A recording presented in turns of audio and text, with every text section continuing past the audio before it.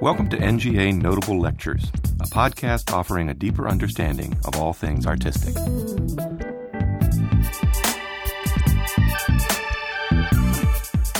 The Ballet Russe was the most innovative dance company of the 20th century. Founded by Russian impresario Serge Diaghilev in Paris in 1909, the company propelled the performing arts to new heights through groundbreaking collaborations between artists, composers, choreographers, dancers, and fashion designers. The National Gallery of Art's exhibition, Diaghilev and the Ballet Russe, 1909 to 1929, When Art Danced with Music, on view from May 12th to September 2nd, 2013, showcases more than 150 original costumes, set designs, paintings, sculptures, prints and drawings, photographs, posters, and incorporates film clips in a theatrical multimedia installation. The exhibition was adapted from one conceived by and first shown at the Victoria and Albert Museum, the V&A, in 2010. The gallery's Sarah Kennel provides an overview of the exhibition, followed by V&A's Jane Pritchard, who discusses the history and artistry of the Ballet Russe costumes in a joint lecture recorded on June 2, 2013. So the Ballet Russe was the most important cultural enterprise of the early 20th century, and some might say the 20th century.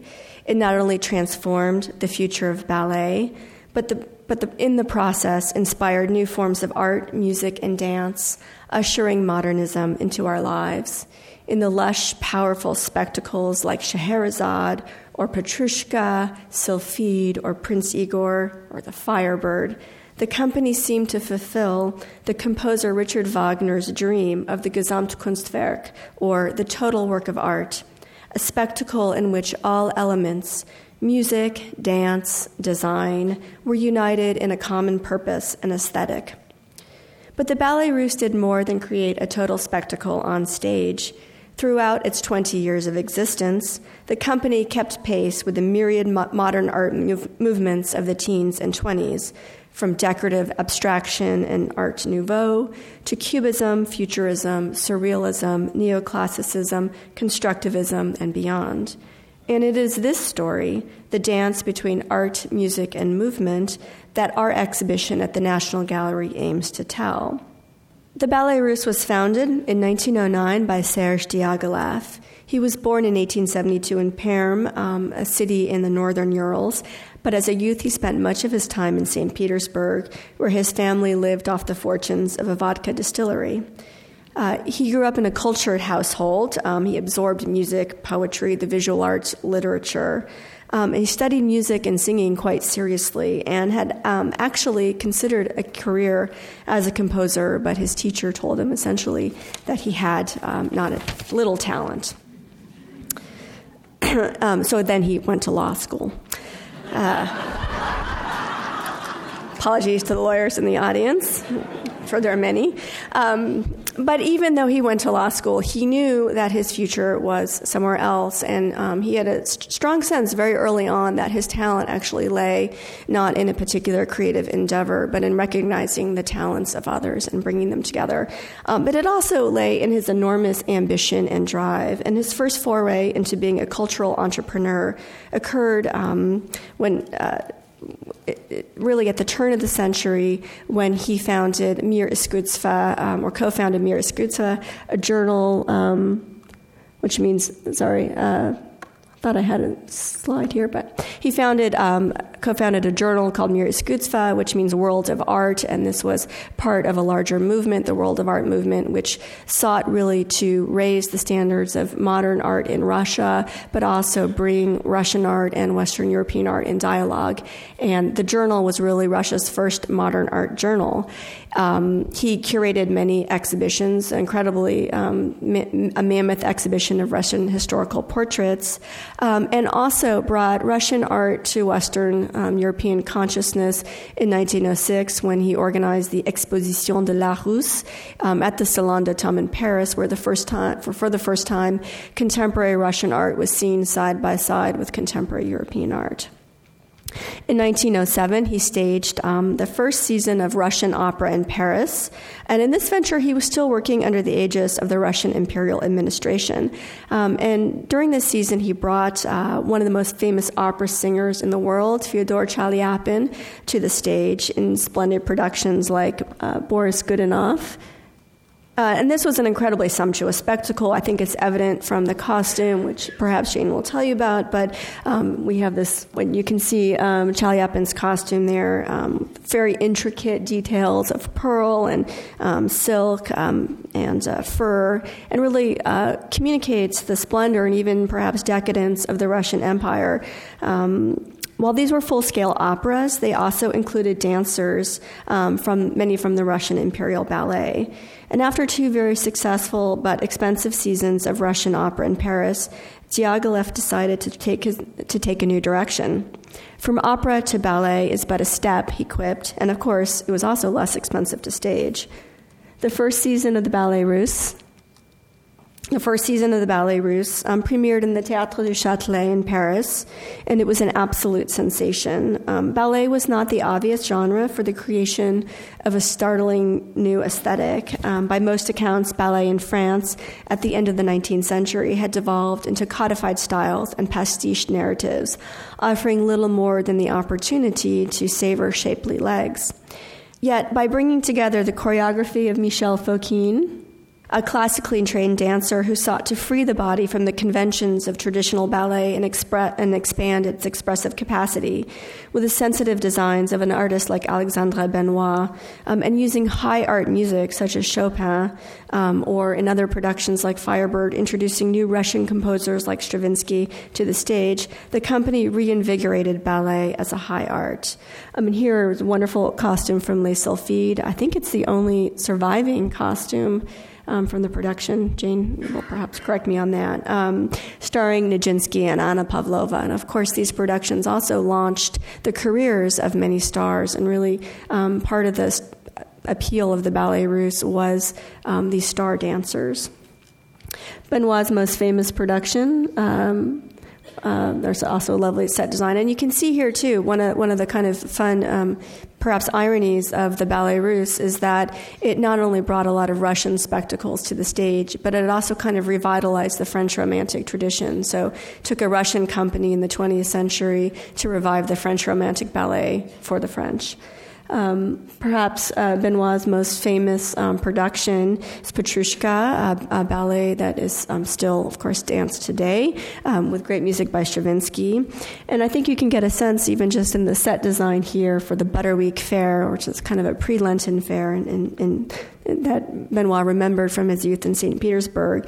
The sense of spectacle and scale, combined with the tremendous dancing of all the dancers, but in particular Nijinsky, who played Petrushka, the figure of a puppet trapped in his wooden body, but experiences human emotions. And it really is a ballet about the tragicness of consciousness and what it means to be trapped in sort of the material body. These sketches are, for me, among the most poignant objects in the exhibition, perhaps the least spectacle-like, but they were made by Valentine Hugo watching Nijinsky dance, and I think that you can even see in the way that the line sort of communicates the jerkiness of the body. She really gets the expressive power of Nijinsky's ballet. In many of the early productions, the company really deliberately cultivated its Russianness as exoticness, exploiting a European conception of Russia as the exotic East. And Diaghilev was very canny about this. He knew that his audiences came to see the Russian ballet, and by that they meant something sort of spectacular, powerful, exhilarating, and different. They got it in the opera Prince Igor and the famous dance sequence from it, the Polotzian dances. This is a tale of warring Slavic tribes in medieval Russia who eventually make peace through a wedding of members of each tribe. But the real impact here was both costuming, and we see Nicholas Roerich's amazing costumes for the warriors on your right, with these incredible colors of pink and green and purple, but also the use of ikat silk fabric, which he had purchased in a market in Uzbekistan. This attention to a kind of ethnographic authenticity is new. These are real departures from traditional ballet costumes. And the costume itself also allowed for greater freedom of movement, which this ballet really exploited. One of the great innovations of the ballet was actually the importance given to the core. Rather than being just kind of background, they had a very powerful role. Of course, this was a ballet about tribal movements, but you can see also in the sculpture by Fredman Cluzel the sense of exhilarating power, and also the fact that it was being danced by men. We tend to think that Nijinsky is the person who revived the male dancer, but really the company as a whole made male dancing very exciting in the early 20th century.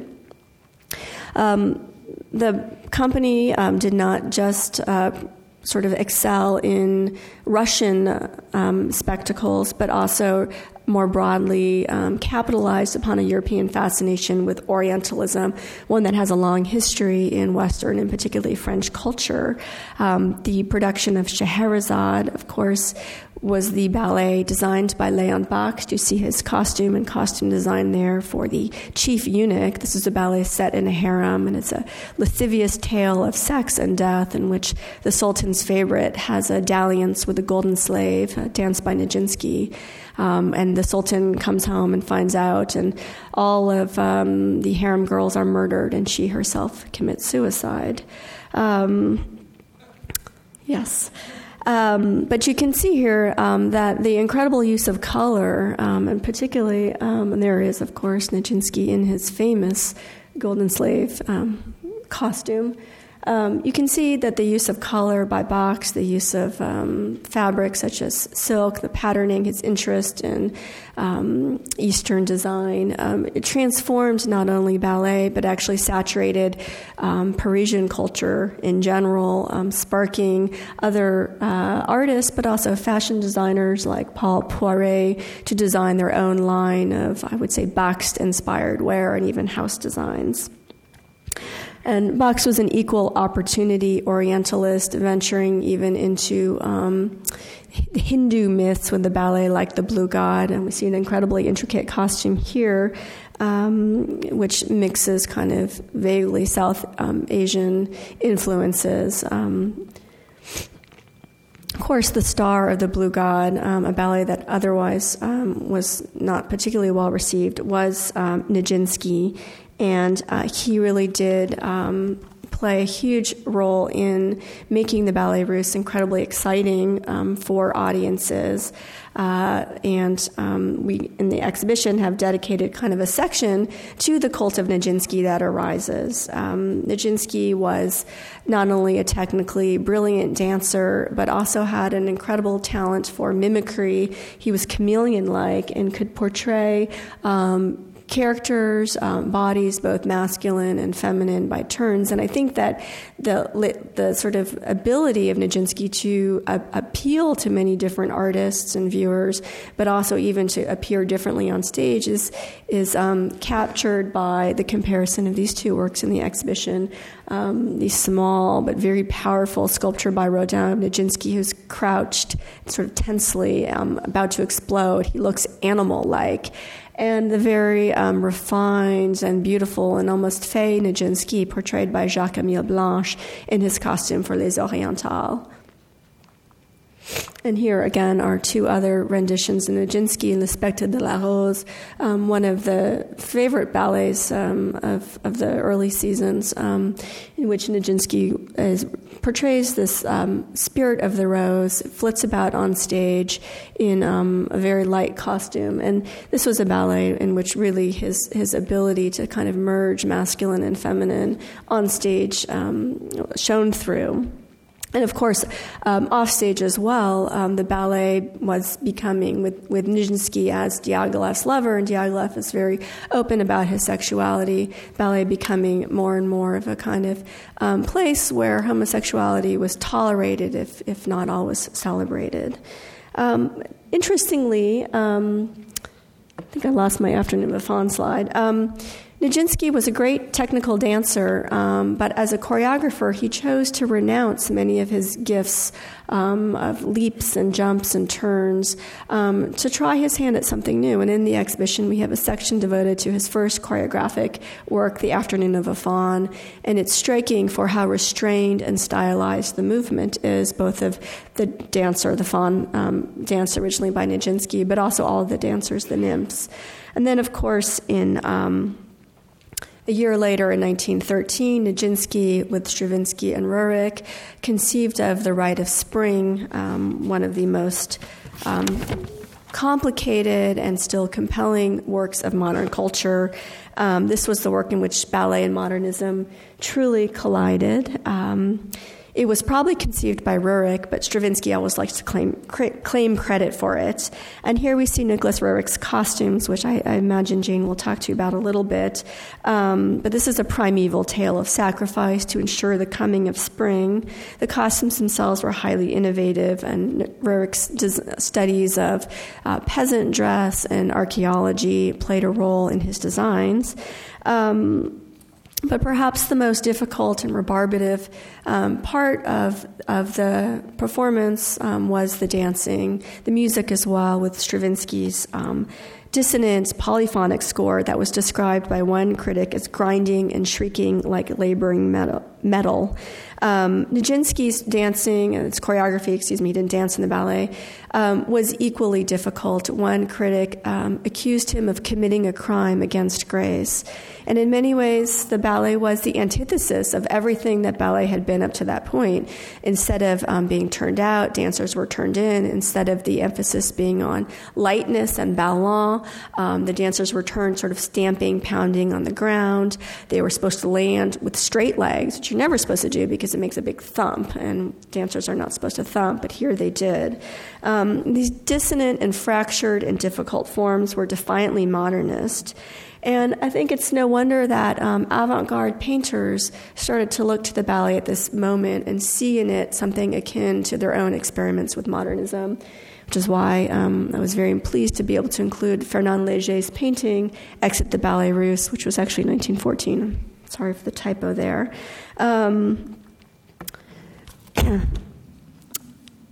In its violence and intensity and total repudiation of all previous aesthetic forms, The Rite of Spring incited a riot on the opening night. And of course, it's since become one of the avatars of modernism. I'll just note that it celebrated its 100th anniversary last May 29th, just a few days ago.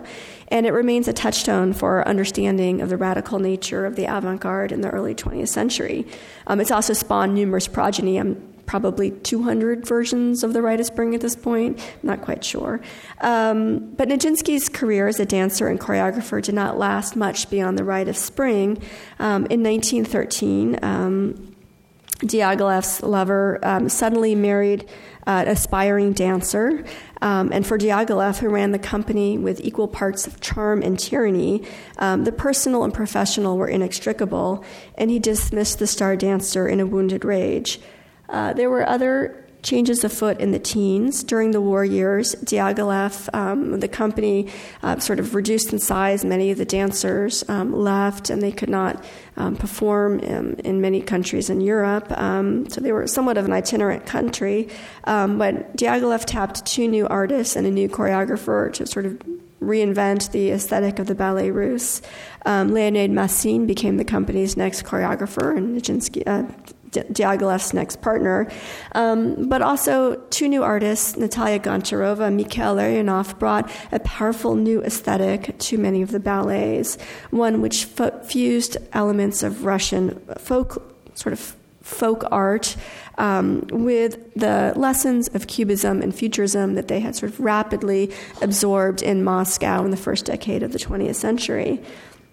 And their designs and Massine's choreography, which brought character dancing to new heights, were perfect complements to each other in many cases.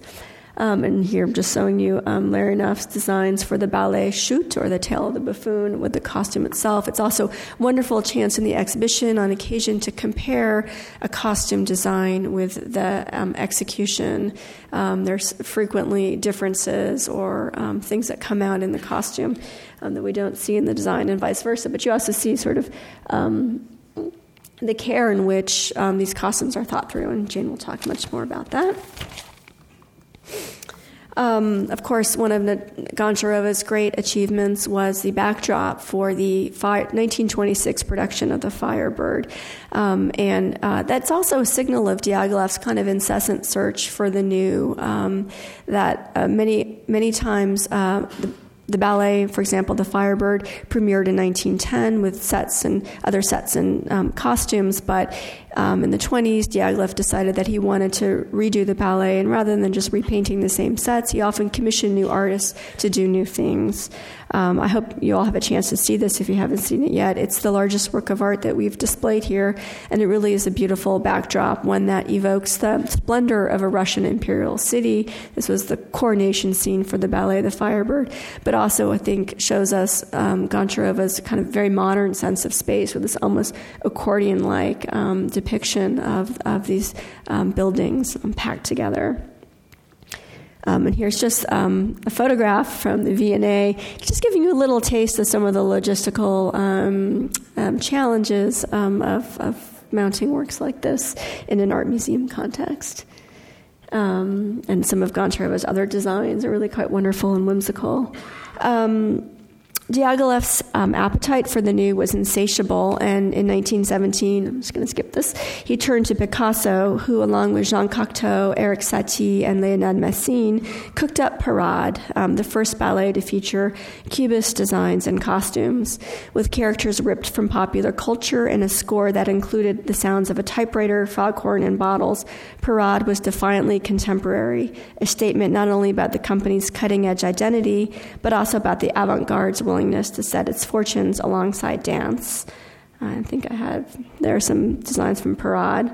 And there's one of the Cubist managers. And soon enough, other members of the international avant-garde followed. Sonia and Robert Delaunay for the ballet Cleopatra, and Henri Matisse, among others, clamored to design for the Ballet Russe. But Diaghilev's restlessness in the 1920s pushed him into new territory again, with engaging artists like Giorgio de Chirico to create the surreal-influenced costumes and designs for the Ballet Le Bal, in which he transforms bodies into architecture and stage sets into kind of uncanny collisions of past and present. And, of course, also another direction in the 1920s was the embrace of modern life ballet, or what's been called lifestyle modernism, with ballets like Le Train Bleu, choreographed by Nijinsky, the sister of Nijinsky, and an important dancer and choreographer in her own right. The ballet opened with an overture curtain based on a painting by Pablo Picasso. This is also in the exhibition, in which we see these two robust classical nudes kind of charging across this strange, barren beach landscape. But then the ballet opens, there's just a scale shot, with the very modern, sleek costumes designed by Coco Chanel. And the ballet itself, of course, was all about modern life on the Riviera, and the choreography took its influence and its inspiration from movements in sport. So you see jumping jacks and push-ups and little kicking legs of swimmers. And the 1920s brought another important choreographer to the Ballet Russe. That, of course, is George Balanchine, the Ballet Russe's last great choreographer and America's first. And two of the works that he choreographed for the Ballet Russe, of course, remain important in the repertory of ballet. Apollo, or Apollon Musagette, and here you're seeing a photograph of the 1928 production with Danilova and Serge Liffard, and then also The Prodigal Son, with wonderful backdrops by Georges Rouault. And I'm just going to show you, we're going to try here for our final brief clip of dance. I just wanted to show you some of the, we got the music. Oh, there we go. What Balanchine does is strip dance in a way of pantomime and mimicry, and make emotion carry through the abstract languages of line and movement, exploring the design possibilities of the body. And this is The Prodigal Son. Sorry, didn't get one of the other great ballets he choreographed for the company. So there you have sort of, a little bit of Balanchine in a nutshell, the femme fatale, the legs entwined, the incredibly sort of beautiful abstract design of the body. And in a way, Balanchine is sort of the most modern choreographer and also the most classical of the Ballet Russe. But Balanchine, who's so important for ballet in America, also brings us back to the question of the legacy of the Ballet Russe. It's very hard to sum up. I've shown you only a smattering of the works produced during the 20 years of the company's existence, which includes something like 100 ballets. And our exhibition really is only a very partial accounting of the Ballet Russe. Different exhibitions focus on different aspects. But the legacy is sort of all around us. The company, and then it's sort of companies that came in the wake of the Ballet Russe, in particular the Ballet Russe de Monte Carlo, not only spread the choreography, some of which survived, some of which didn't, to all corners of the world, but also seeded many of the dance companies, San Francisco Ballet, New York City Ballet, but many companies in Europe as well, and many of the ballet teachers. I know many people whose own ballet teachers were Ballet Russe dancers or Ballet Russe de Monte Carlo dancers or trained with them. Doing this for 20 years was an extraordinary feat by any measure, but even more so when we recognize how many great talents were involved. Fokine, Stravinsky, Picasso, Delaunay, de Chirico, Bakst, Nijinsky, Nijinska, Goncharova, Massine, Chanel, Matisse, Balanchine, and so on. And I think Diaghilev's great gift was to convince those around them, artists of all stripes, musicians and dancers, to work together to create something new, something bigger than what each could accomplish individually. He did so through a combination of tenacity, passion, charm, and tyranny. But even with the occasional flops and failures and fights, the Ballet Russe transformed modern culture. I will now turn the podium over to Jane Pritchard, who is the curator of dance at the Victoria and Albert Museum. And it's her exhibition in 2010 that really was the basis for our exhibition, of course. Please welcome Jane.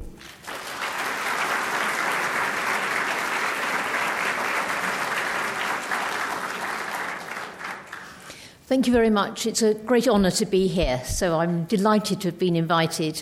The first question I'm always asked is, well, how comes they survive? They survived partly by use and partly because they were put into store. Many of the costumes were sort of, if the productions were short-lived, they were put into hampers, probably carted around the world for a certain extent, but largely put into store. Some costumes were passed on to the second generation of Ballet Russe companies, and after the de Basel company folded, a large number of costumes were stored in Paris. In 1967, there was an auction at Sotheby's that included a small selection of costumes and the photograph of Marie Rambert wearing... Is this going to point to the right? Here we are. Wearing Lyubov Chernyshev's costume from Pas d'Acier is a result of one of the soirees at which a number of dancers from the Ballet Russe were invited, along with the cream of society, including Princess Margaret, to raise an interest in this.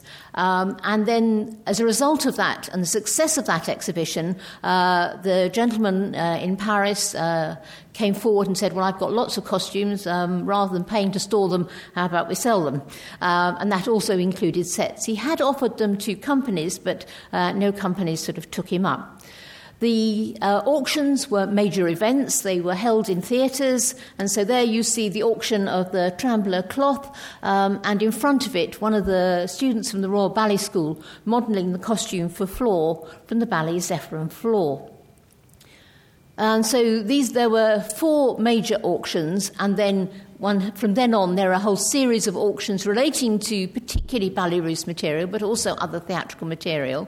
The last of the run of auctions was held at the Chenille Galleries in the King's Road. This is very much the era of swinging 60s and swinging London, and it really was get your hippie outfit here. As you can see, these two costumes are these two costumes that we only acquired in the run-up to the exhibition. And at the opening of the exhibition at the V&A, somebody was overheard saying of this costume, I was wearing that when I met my first boyfriend. So a lot of these were, people wearing Matisse dressing gowns at this point. And then we have the instance of Nadia Norina, who bought 3 of the Nijinsky costumes in the first auction and created a Nijinsky room in her house. Now, her display of the costumes like that won't have done them any good at all, and the Dieu Bleu costume then went on display in the amphitheatre at the Royal Opera House for about 20 years. It was wonderful to see it, but that certainly didn't help. Anyway, that's really just to give you a bit of background. Fortunately, Richard Buckle was very aware of the importance of the Ballet Russe, having himself mounted a very famous exhibition in 1954, and he was the one who was instrumental in acquiring so much material for Britain. The Ballet Russe actually gave 45% of all performances in London and half of their whole output in Britain. So I think one can say that, it is hugely, hugely important for us. So we do have Richard Buckle to thank for our wonderful collection. He did have intentions of setting up specific museum of performance, but ultimately it was deemed more appropriate that the material came under one banner, and the V&A was the winner. But I just want to remind you, when we look at costumes, when we study costumes, and I think it's an area that is undervalued, we don't use the history that comes from costumes enough, there are a number of things that we have. We have the actual costumes. I've put there a costume designed by André Derain, probably the fine artist who was the best theatre designer of the lot, totally ignored in the current exhibition, I'm afraid, but a great passion of mine. So that's the costume for the Can-Can dancer. We have the actual designs, and here we have a costume design by Juan Gris for when Daphnis and Chloe was being redesigned in the 1920s. Heavy annotations to help the costume maker, so actually to interpret what was on the paper and turn it into a costume. When we're studying costumes, we do have photographs of the dancers in the costumes. And when you look at the early souvenir programs for the Ballet Russe, a lot of the photographs are essentially photographs of dancers in costumes. That's what's being recorded. It's Bach's wonderful costumes in particular that they want. Yes, the star dancers are there, and sometimes they're wearing the costumes, but we get a whole range of dancers being portrayed because they wanted to show us the costumes. We also get illustrations, and illustration is an area that really has not been properly looked at for the Ballet Russe. In this instance, it's working drawings by Ethelbert White. There's one of his prints of Parade in the exhibition, and the British bookseller and historian Cyril Beaumont had a number of British artists go backstage, study the costumes and create souvenirs, and the working materials for that, as well as the end products, are wonderfully informative. And then we also have documents. In this case, it's a receipt from the Costumier Muel in Paris, which was the first non-Russian costume house to work with Diaghilev. So I'm just flagging up. There is a wealth of material that can be used, and all of this helps us to understand the ballets. One of the things is that with costumes, the dancers have to be able to move in them. The movement that is possible within a costume can be so informative.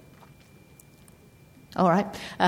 So I just, again, want to remind us that the costumes are not necessarily always in wonderful condition when we get them. They have to go through conservation before they can go on display.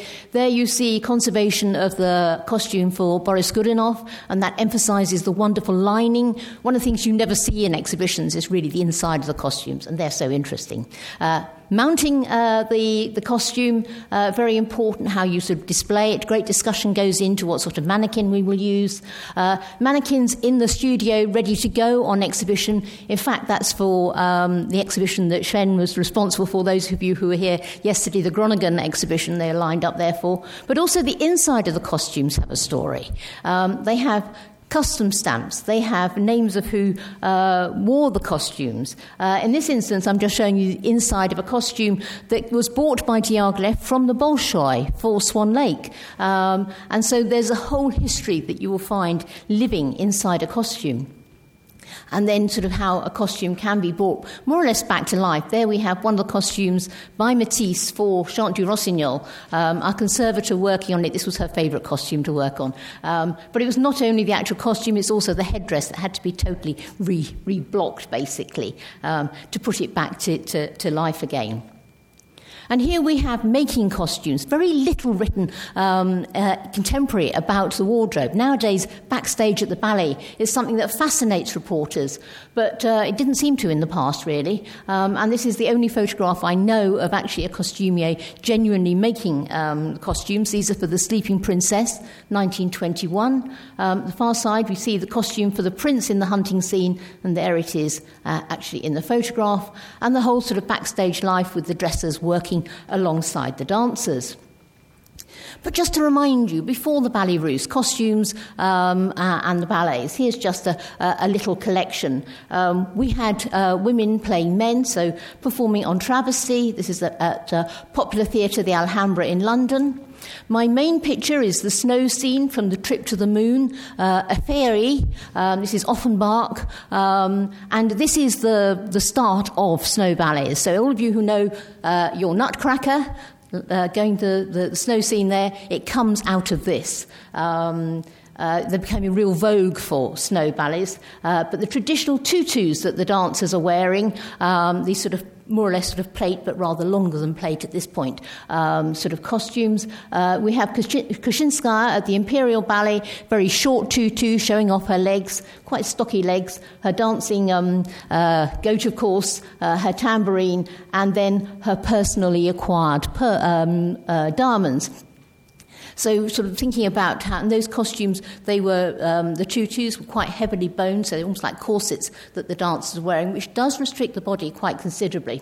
But I've also included there Anna Pavlova, less boned tutu, actually made by an amazing woman, Madame Magna, whose role within the making of and the development of the tutu is something that does need to be looked at.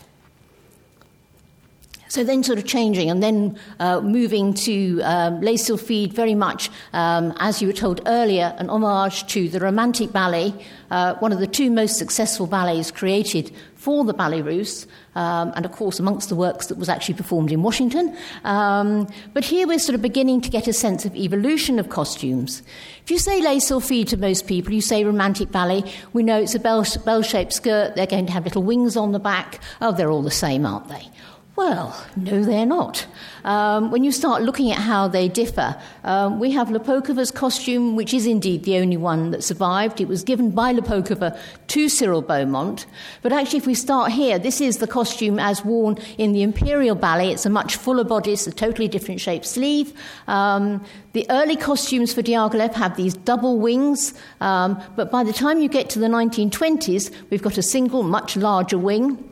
And, of course, costume will always reflect the fashion of the day. So look what's happened to the headdress. It's become a little band. We're going into Gatsby here in terms of the way it's being presented. So costumes change throughout the period that we're looking at and over time. You've already heard a little bit about Prince Igor. This was the most popular work in terms of number of performances for the Ballet Russe. It was performed at a quarter of all of Diaghilev's performances. Now, if that's not success, I don't know what is. But again, originally using the ikat fabrics from Uzbekistan to either actually just sort of off the peg use the fabric and just slightly alter the costume, or in the case of the men, really much more adaptation. I love the fact you can see up here these costumes worn by a number of different dancers. If you go and look at the costume, you see a press stud on display. We had to decide which dancer we were fitting it to in terms of the mannequin. The men's trousers, of course, get changed over and over again. This was, as was mentioned, a very vigorous dance. The men drop to their knees, they're leaping around. Of course they wore out. When you start looking at the photographs over time of Prince Igor, you see some very funny trousers. But I think that this is an American photograph. Again, Prince Igor very much performed throughout America, indeed also in Washington. And there we have Adolf Bohm's costume. We're showing you the back there because the front is really quite seriously damaged. And that's one of the very earliest action photographs taken in Budapest. So I'm going through some of these sort of quite quickly, but I want to sort of give you a sense of evolution of some of those costumes. To me, this is one of the most important costumes in the exhibition. It was worn by Nijinsky, 1909, the first night of the Ballet Russe in the Ballet Le Festin. Le Festin was a divertissement, so this is a series of different sections, just like when you get to the greatest hits of the ballet these days. So those sort of programmes of highlights. And essentially the dance is the Bluebird Pas de Deux from The Sleeping Beauty. So this costume, which is very, very heavy, was worn by Nijinsky as he flew across the stage. How any dancer did it, I don't know. Any dancer today would turn around and say, no, I'm not wearing something like that, it's far too heavy. So I really think it's an amazing sort of item. Very worn, and I'm sure Nijinsky wore this costume whenever he danced the work through to 1917. There are cartoons of him in Spain when he was dancing it for the last time, and it's very definitely this costume that is being portrayed. But we have two costumes in our collection. We have this one as well. Obviously a remake, probably remade about 1914. It's less elaborate, much less elaborate in many ways. It's obviously hardly worn, but it has been shortened, as is very obvious there. There we are. There we have Nijinsky wearing his costume. And the only images we have of anyone wearing the other costumes is Idzhakovsky. But we have a problem because Idzhakovsky doesn't join the company until 1915. And by 1915, the costumes had changed. So quite what he was wearing it for, I don't know. And how much he danced in it is also problematic. But for 1915, a lot of the repertoire is remade in terms of costumes. It states in the programmes. And this is the run-up to America. So this is the new costume that is made. You can't see it very well, but it's shorts, knee-length shorts, and then sort of quite full, and a turban with feathers instead of the neat little hat for the prince. In the Festin, they changed it so that the man was the prince, not the bird. They sort of actually, Bax totally redesigns it as the Enchanted Princess for 1915 and then for America. So we've got these new costumes coming in, but very quickly, and I'm sure Idzhakovsky, when he took over the role officially, said, I'm not wearing that. And so they make what I call his romper suit, which first of all is this is basically red colour. And then later turns into blue. When the Sleeping Princess is mounted, and he's still doing the role, although Bax designs another elaborate costume, Idzhakovsky quite obviously says, no, I'm wearing my old costume. So they remake it in blue, and that costume goes on through the Ballet Russe de Monte Carlo. So we sort of get a sense of an evolution and changes of a costume sort of coming through. But interestingly, it's back to the original headdress. Same thing happens with Scheherazade, but right from the start, virtually every dancer who is performing Zobeide at the beginning gets a new costume, or at least groups of them do. So Ida Rubinstein's costume is there, and that's a 1910 display, so we know that's Bax at that time, because Bax redraws these things to the end of time. When Kasavina takes it over, she first of all has this is 1911, and Astavieva also wears a very similar costume. The next year, Kasavina is in harem pants rather than with the dress, so this can only have been worn in that one season, as far as I can see. By the time we get to America, here we have Flora Valles. In her version, the costume slightly adapted, and this becomes what we tend to think of as the costume, the one that is worn by Chernysheva. So I think that what Bax was doing largely was actually looking at his dancers and wanting to make them individually look super sexy on stage. So that real sense of using the dancer and working alongside them to create a range of costumes. So that one is in the exhibition. So again, with Firebird, the same sort of sense coming in, Kasavina in her original. Again, this is the costume made for America, and so this is Makalezova, and then Lopokova in her costume. It becomes very much sort of simpler, the original trousers. Of course, the whole ballet gets partly redesigned and reworked after the first season. It's not performed for 18 months after the premiere. But I think, interestingly, in terms of anybody who was here, and Anna's fascinating paper, one of the things about this rivalry between the two dancers, the dance had taken on really to do the Firebird. That's what Diaghilev needed a dancer for, a ballerina for. And then finding Nabokova was available. And Nabokova, of course, had danced it. She was the second to dance it. She danced it in 1910. And so he didn't actually need his other dancer. And I think that's part of the whole sort of subtext to all those problems. But as was mentioned earlier, this sort of link between the fashion and what's happening on stage, and this is one that I love. So Paul Poiret in 1912, creating his sorbet, his sort of wired sort of dress that looks often referred to as a lampshade dress. But I was intrigued when I started looking at Firebird and see actually 2 years earlier, Golovin had created the same basic shape for the knights. So these are the characters who come on at the very end of the ballet, those of you who are familiar with the Firebird. I always think of them as the lads from the Royal Ballet School because that's who they are when it's performed in London. But they are basically the ossified creatures who were in the setting of the Golovin version. And the whole problem was that was Kashchai was trying to turn Ivan into a stone. And that's what's sort of going on in the earlier part of the work. But this whole sort of shaping coming through. And I think it's very much a symbiosis. It's not always a one-way thing. So the whole fashion for harem pants and everything certainly being enhanced by what people were seeing on stage, but not entirely coming from that. It's the whole elements working together.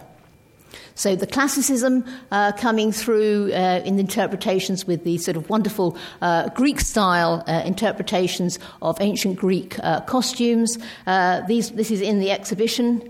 And one of the things that it's actually the costume worn by Ninette de Valois when she was a member of the company. So there we see her in this costume. But because she's dancing it not when it was created in 1910, but in 1911, but in the 1920s, the fashion for shorter dresses coming in, they've taken up the costumes. So one's getting that sort of sense of a contemporary take on an established costume coming through. With Afternoon of a Faun, the costumes in the exhibition from Canberra are from the 1930s. They are remakes. The names inside them confirm that they're worn in the 1930s and 40s. They are totally different shape from the originals, which are much straighter, as you can see, and they link up very much with, for example, the Delphos of Fortuné, the same sort of interpretation coming through. So again, stage and street having an overlap. And I've put that in to remind you that this is not a costume design by any stretch of the imagination, although it is always described as one. It is an illustration. It encapsulates the ballet, it titillates the audience, those wonderful low-slung tights, totally different from what they do. Look, he's up his neck. And in fact, there are no real designs, I think, for that from Median and Faun. It's all related material. But it's sort of quite intriguing what we do have. But looking at Dieu Bleu, there's a costume behind, so you can see some of the details of the fabric. The paint now very much sort of worn away, as you can see at the far side. And this is a problem. A lot of the costumes are faded, where they should be a strong gold, strong glittering elements coming through. They're tarnished. So yes, the picking up on the elements from Anchor Tom, and this ballet was a disaster, but it has 6 performances in its first season, not just 6 performances. It does go on for quite a while. It's so old-fashioned, you can't believe it. It's putting old-fashioned 19th century spectacle on stage. There's hardly any dance. It really is a repeat of what the Parisians were used to. Forget about Swan Lake, forget about Sleeping Beauty. The Parisians didn't know those ballets. It is actually conforming to what they knew, and it's absolutely celebrating the French Empire. This is the French colony that's being celebrated in this. So Diaghilev's always very clever in terms of what he does. He relates to his audience. But there are mysteries about Dieu Bleu, and exercise an enormous amount of time. Why are there 2 costumes for Nijinsky? Nijinsky is certainly photographed in the Canberra costume, not the London costume. But again, there is quite a gap between the first performances and subsequent performances. My hypothesis would be that a new costume was made in the interim. Certainly the original costume, or one that looks very similar to that original costume over there, is also worn by Fokine. So we can't say that we've got a Fokine costume and an Nijinsky costume, which would sort things out nice and tidily. Quite often I would use an argument relating to the wooden figures that were created by Beaumont in terms of costumes being copied, but the early figures are created during the war when there was no access to the actual company and costumes, and therefore Allison was dependent on photographs and designs as reproduced in the souvenir programs. And so we're not going back to source in a way that with the later ones we can, where we know that there was this real sort of study. So I think this is an unsolved mystery, but if anyone wants to shed any light on it, I'd love to hear from us, and so would Canberra. Rite of Spring, yes, we have some of these costumes in the exhibition. There is the receipt for them being made in St. Petersburg. I'm sure that Rurik must have been on hand to deal with these very elaborate decorations. The designs are not designs that a costumier could really work from. They're very much more illustrative images. But we have shoes that are all decorated, elaborate ribbons for the sort of cross-gartering. I've had recently at a conference had somebody saying, oh, look, on the photographs, they touch up the ribbons. I said, have you looked at the ribbons? They've got very bold edges to them. They've not been touched up at all. So really it's important to actually be familiar with what we are looking at. The costumes are made in wool, so they are quite heavy. I understand there was a heat wave in May, June, when the premiere took place, which would have made them pretty uncomfortable to wear. But they are not very innovative in terms of their shape. They're our standard Russian peasant shape. And in terms of sort of freedom of movement, they're not very difficult to dance in. It's only the fact that they are made of wool. The men's costumes are more complex. There we are. So again, background, the background is a costume for the second scene, one of the ones that's been worn here, and this is one that would have been worn with this belt. You see Rurik's fascination for archaeology, the Scythian discoveries at the time, and he's drawing on that. So this belt is on the wrong costume in the exhibition, I admit. In the plaits, there is a silver thread that's woven in. That would have picked up the light, particularly when they were turning. I had the privilege of being at the Champs-Élysées this week for the centenary performance, and it was the Mariinsky performing the Hodgson Archer revival. And instead of a little thread of colour coming in the wigs, they were really black and white. They looked either like zebras or Cruella de Vil gone mad.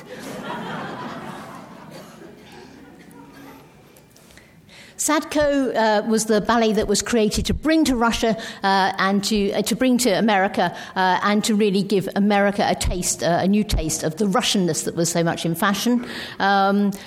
They're not worn a great deal, which obviously helps with their survival. The trousers that go with this costume, which is ours, the trousers are in the collection in Stockholm, which is slightly frustrating. As these costumes were divided up for sale, they ended up in different places. The hat here should be folded over, but for conservation reasons, we display it in a slightly different way. You've already seen this costume, but you didn't see the back. And one of the important things, I think, is the design that Larionov created, realising probably that, or else the dancer complained and said, no, I'm not wearing it over my face, but it's transferred to the back of the costume. But this is one of those wonderful examples where you can see a costume that actually was designed in 16, being made in 1921, but very much following the patterning. But interestingly, obviously, the length of legs not quite so long, so having to adapt to make them fit, but this wonderful sense of asymmetry coming through in the costume that is displayed so you can see all the way around it. Parade, when it comes to the costumes, there's nothing terribly radical about most of them. Yes, the Cubist managers are very, very innovative. But for the Chinese conjurer, essentially, Picasso was copying what Chinese conjurers wore in the music hall rather than doing anything terribly new. So the idea of the rising sun, most of the conjurers were Chinese because it made them exotic, and so that's what they're picking up on popular entertainment. I have been told by one of Massine's assistants is that this decoration partly represents the intestines. In the ballet, the Chinese conjurer swallows an egg that then comes out of his foot, but he describes how it goes through him. So that's basically what that sort of weird and wonderful element is. This part of... Oops, sorry, wrong thing. This part of the costume has had to be remade, but by and large with the V&A we really do conservation. Restoration is the last minute, and reconstruction is the last minute when you have to do it. But the costume for the little American girl bought off the peg. Picasso did a lot of drawings for it, went into a shop and bought it. Picasso's great ballet, sorry, everyone who loves Parade, is Tricorn. This is the one that shows Picasso as a really good theatre designer and wonderful for the wardrobe as well. What I find fascinating is that you get the back of the costume, the front of the costume, the detail of the epaulette, the cape separately. This is the sort of material that costume makers really like. It's telling them exactly what they have to do. The costume maker doesn't have to work out for themselves what they're going to do at the back. But of course, with costume, it also includes wigs. So here we have green wigs, and they were coloured wigs in this. We do actually have the receipt that talks about the wigs and does indeed say Idzhikovsky, and we've got the sort of the green wig there. Jean du Rossignol, the reluctant Matisse being bullied by Diaghilev to create a work. It was terribly important to Diaghilev in 1920 when he was going back to Paris for the first time after the war. He'd got ballets by Picasso. He'd got ballets by Derain. He wanted the hat trick of the three who were the great artists of the day, contemporary artists. So he had to have Matisse as well. By and large, when fine artists are working for theatre, they're much more interested in the sets than the costumes. Matisse is an exception.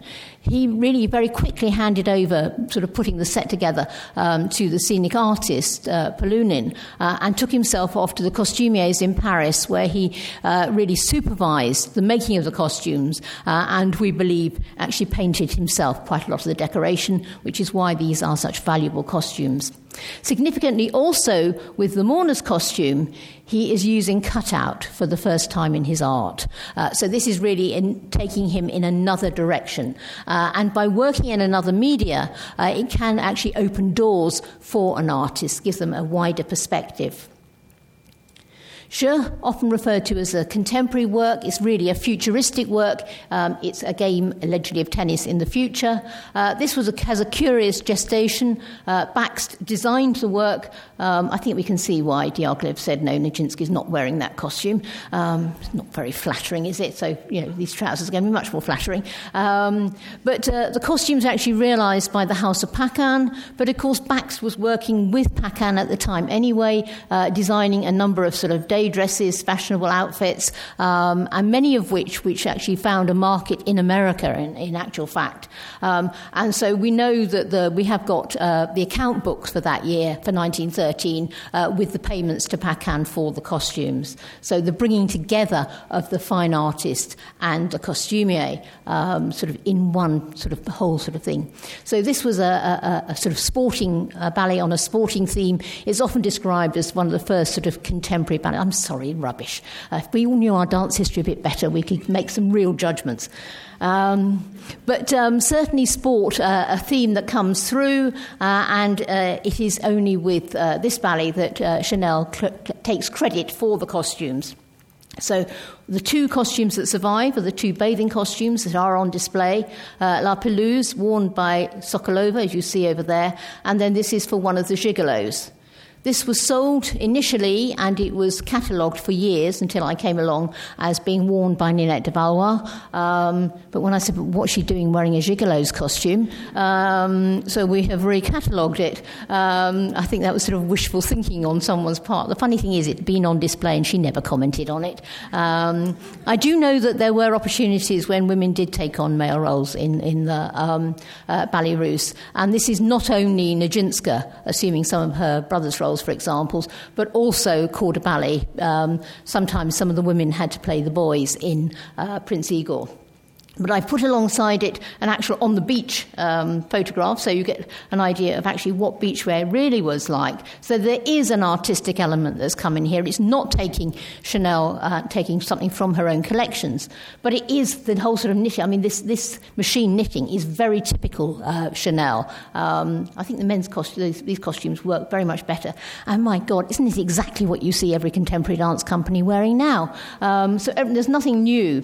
But Chanel was very involved through the 1920s. She was one of Diaghilev's advisors.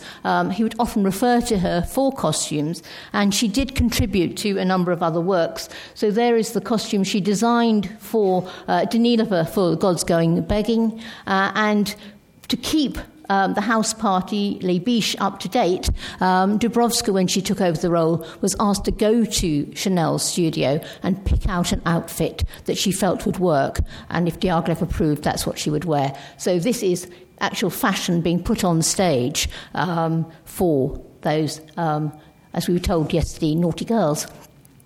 And then, of course, her final contribution was to rework the costumes for Apollon Musaget, so Apollo. These are the originals, and although there's a lot of debate on this, I do think that the designer André Beaucamp is actually responsible for them. They're not actually white, they're lilac-y, but there are drawings by Beaucamp that came to light in an exhibition recently in Japan that really do suggest that he was involved in the costume side of the production, not just taking elements of the set. But this is what a year later Chanel comes up with. So very much more flattering to the dancers and much more, sort of malleable in terms of it's a knitted jersey fabric, quite nice for the dancers to work in. And there we have Les Biches. Significantly, this is the garçon, the role that's played by a woman that almost certainly represents a boy. And very typically taken the ideas that come through with Laurenson's paintings as well. This is the alleged design. It was made with a much longer sort of jacket, first of all. Diaghilev himself picked up the scissors and cut it short so that we could see the arabesque clearly. Nemchinova, who wore the costume, said that she felt naked, remembering dancers were, as you've seen from most of the costumes I've shown you, used to being quite well covered up. So Diaghilev advised her to go and buy a pair of white gloves. Now, we must remember people wore gloves, normally, so to wear gloves you would feel dressed. But there's a lot more to it than that, I'm sure, because when you look at the choreography, there's lots of movements of the hand that come by the face. If they're in white, she's got white gloves on, it'll show up the movement more. So I think this is all a very much more complex thing than just sort of psychological, making her feel more comfortable. So sort of innovations coming through and this sort of picking up on modern dress and certainly with Les Biches trying to keep it up to date, as I've shown you. With Pavel Chernyshev, we just have the costumes in the exhibition for the corps de ballet, these sort of crinolines echoing of the past, totally anonymous. The dancers all wore these fencing masks except for the soloists. But for Dubrovska, the all-over body tights, totally revealing in white, again must have made her feel very naked. Beautiful dancer, beautiful woman. She could actually take it. But this really sort of revolution of the costuming, you had, of course, all-over body tights. You've had leotards, you've had used in circus and in popular theatre, but not really in this sense, it's sort of the high art. Just a few more productions that show those sort of modernism. There's that costume I showed you right at the beginning, here in Pas d'Acier, worn by Chernyshev. So this was Russian constructivist work. With Pastoral, it's making a film, and these are actually, they're not actually skirts and jumpers as they appear to be. They're all in ones, but they're painted to look like that. But very much sort of contemporary dress for the village people and the filmmakers. And then this extraordinary development for La Chatte, really sort of sculptural costumes coming in with the headdresses and everything, the use of plastic. So there's this whole multiplicity of modern ideas being put on stage. And just finishing with La Balle, which is the penultimate work for the Ballet Russe. Again, with De Chirico, I think a sense of real involvement with making the productions. Again, the designer getting the benefit of having the detail of the back of the costume on this design. So this is a really wonderful sort of set material to give to somebody when they've got to create the costume itself. But that, I think, brings us to the end. I'm sorry, it's a bit of a race through. There's a great deal more I would love to tell you about the costumes. What I would say is go and look at them. Go and look at them closely. Quite a number of them are on open display so you can see them really well. Don't be tempted to touch. I know it is tempting. But it is an opportunity to think about how people wore these costumes, how they moved in them, as well as how the artists really sort of reveal the body and revealed moving sculpture, in some senses, on the stage. Thank you very much. This has been a National Gallery of Art podcast.